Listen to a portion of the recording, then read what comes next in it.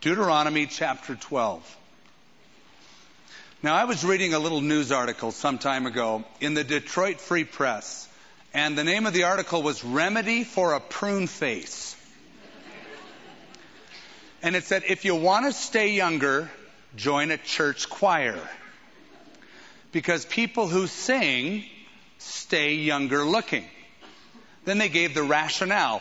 The article said that a singer's muscles, face muscles, are so well developed and toned that they don't have as many or show as many wrinkles. Now, I don't know the validity of that. It was in the Detroit Free Press, but it does play to an issue. If that were so, if it were so that a singer seems to stay better, keep better, you might say, then it speaks to the whole issue of why we exist. And it's not just singing. But the big question everybody has in this world is, why am I here? What's the purpose of my life? And the question of every redeemed person ought to be, why was I saved? For what purpose was I redeemed? There's a great old hymn. I think it was Fanny Crosby wrote it. Redeemed, how I love to proclaim it, redeemed by the blood of the Lamb, redeemed by His infinite mercy, His child, and forever I am. But why? Why were you redeemed? Why does the church exist? You could give a lot of answers. You could say, well, we exist to spread the gospel around the world. We do, but that's not the primary reason. You could say, well, we exist so that we could train up other Christians to make them stronger. Well, we do that too, but that's not the primary reason. The primary reason we exist is to give glory to God. We exist for His pleasure. Revelation chapter 4. For thy pleasure all things were created. And that flies against sort of the modern thinking that God exists to please us. A lot of people live their lives that way. They think that the world is some gigantic, cosmic playpen. And God sort of owes them fulfillment and pleasure. And that's what they seek after. The truth is, we exist for Him. And we exist, therefore, to worship Him. And that's why we find such great fulfillment whenever we do. Because when we worship God, and I just don't mean by singing, I mean as a lifestyle. We are fulfilling the reason we were created. We're fulfilling the reason that God is looking for. You remember the story when Jesus met a woman of Samaria at a well. And they engaged in sort of a surface conversation. At least that's how the woman wanted to keep it. Sir, why are you asking me, a Samaritan woman, for a drink? Jews have no dealings with the Samaritans. And she continued this very cute conversation until finally Jesus said, hey, go call your husband. And she probably answered back with the same kind of tone in her voice, I don't have a husband. And then Jesus nailed it. You're right. You don't have a husband. In fact, you've had 5. And you're now living in sin with a man who's not your husband. So you're right. You don't have a husband. Then suddenly she gets really spiritual. Sir, I perceive that you are a prophet. And it's interesting how she shifts the conversation from water to worship. And it's funny. Have you ever had a conversation with someone, and as soon as the Lord uses you to touch the deep area of their life and they start feeling convicted a little bit, they want to turn the conversation on to how, well, churches don't always agree, and how come this group is against this group and this group fights that group and you guys can't even get it together. Well, that's sort of what the woman does. Our fathers say this is the mountain where one ought to worship. You Jews say it's Jerusalem. You know Jesus' answer. Woman, it doesn't matter. The hour is coming, and now is, when true worshipers aren't going to hang out in this mountain nor in Jerusalem. But true worshipers will worship the Father in spirit and in truth. And of such, the Father is seeking. Did you get that? God is looking for authentic worshipers. What is an authentic worship? Authentic worship is based in spirit and in truth. And at another night, we'll cover that on another worship night. But I want you to, well, you've already turned to Deuteronomy chapter 12. And you probably know that 3 times a year, the people of Israel were commanded to gather together as an entire nation. Those who were close enough to the city of Jerusalem were to make it from their town, their village. Young'uns, old'uns, middle'uns, all of them come together and worship corporately in Jerusalem for 3 great feasts. The Feast of Passover, the Feast of Pentecost, and the Feast of Tabernacles. But I want to draw your attention to a couple verses. Back in verse 4 of chapter 12 of Deuteronomy, there's an interesting command.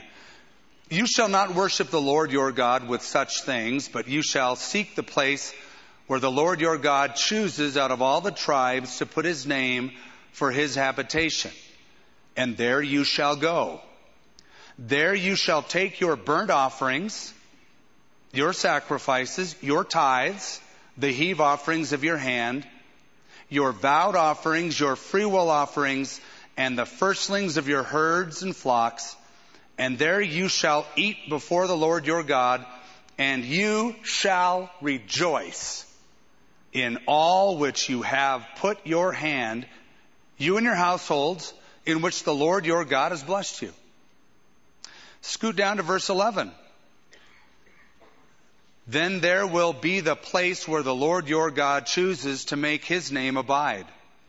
There you shall bring all that I command you, burnt offerings, sacrifices, tithes, heave offerings of your hands, all your choice offerings which you vow to the Lord, and you shall rejoice before the Lord your God, you, your sons, your daughters, your men servants, your maid servants, and the Levite who is within your gates, since he has no portion nor inheritance with you. Go down to verse 18. But you must eat them before the Lord, all the sacrifices, all the offerings. You must eat them before the Lord your God in the place which the Lord your God chooses. You, your son, your daughter, your manservant, and your maidservant, and the Levite who is within your gates. And you shall rejoice before the Lord your God in all to which you put your hands. The word rejoice is samach in Hebrew. It means to brighten up, or to lighten up, or to cheer up. And I find it interesting that God commands that when his people gather together corporately, there is to be an element of joy. They're never to forget to rejoice before the Lord and to rejoice in the Lord. I've always found it interesting that bars have a thing called happy hour. And the people in happy hour don't really seem that happy. Unless they've so doused their problems away that they're loopy and then they're happy about anything. And I've always thought that though church should be serious about Bible study, etc., this ought to be the happiest hour of the week. And Sunday morning ought to be happy hour. Charles Spurgeon said something interesting. He said, our happy God should be worshiped by a happy people. A cheerful people is in keeping with his nature. And you say, well, what do we have to be so happy about? Have you checked the Bible lately? Psalm 32. Oh, how happy is the man who has been forgiven. Hey, you've been forgiven of all your sins. You're not going to hell. That ought to keep you happy the rest of your life. It ought to. Every time you see the word blessed, it means happy. Oh, how happy. Oh, how cheerful. The Beatitudes, blessed, blessed, blessed. all about the happy life in concert with God. Oliver Wendell Holmes once said, "I wanted to join the ministry once. Until I discovered that most pastors look so much like undertakers, I decided not to." I hope I don't look like an undertaker. Not that I have anything against undertakers. And if you are one tonight, I hope you're a happy one. Because I want to be buried with a smile. And Robert Louis Stevenson wrote in his journal one time, "I went to church today and I'm not depressed." Rejoice in the Lord. And so 3 times in this chapter, may be indicative of these 3 feasts. They're called to rejoice, their families, their servants, with all that they have, with all their might, to rejoice before the Lord. There was an old preacher that I've read. I've really enjoyed him. He's a century old, just about, William Sangster. William Sangster developed a disease that is worse for any preacher to develop. He became so paralyzed that eventually his vocal cords became paralyzed. Now mine were bad this weekend, but his were paralyzed. He couldn't speak. And shortly before his death, it was on an Easter Sunday, he had just enough strength to write a frail little note to his son. And this is what the note said: "How tragic to wake up Easter morning and have no voice to shout, 'He is risen.' But it's far worse to have a voice and not want to shout." It's far worse to have a voice and not sing when we come together. It's far worse to have a voice and not rejoice before the Lord, whether we feel like it or not. He's worthy.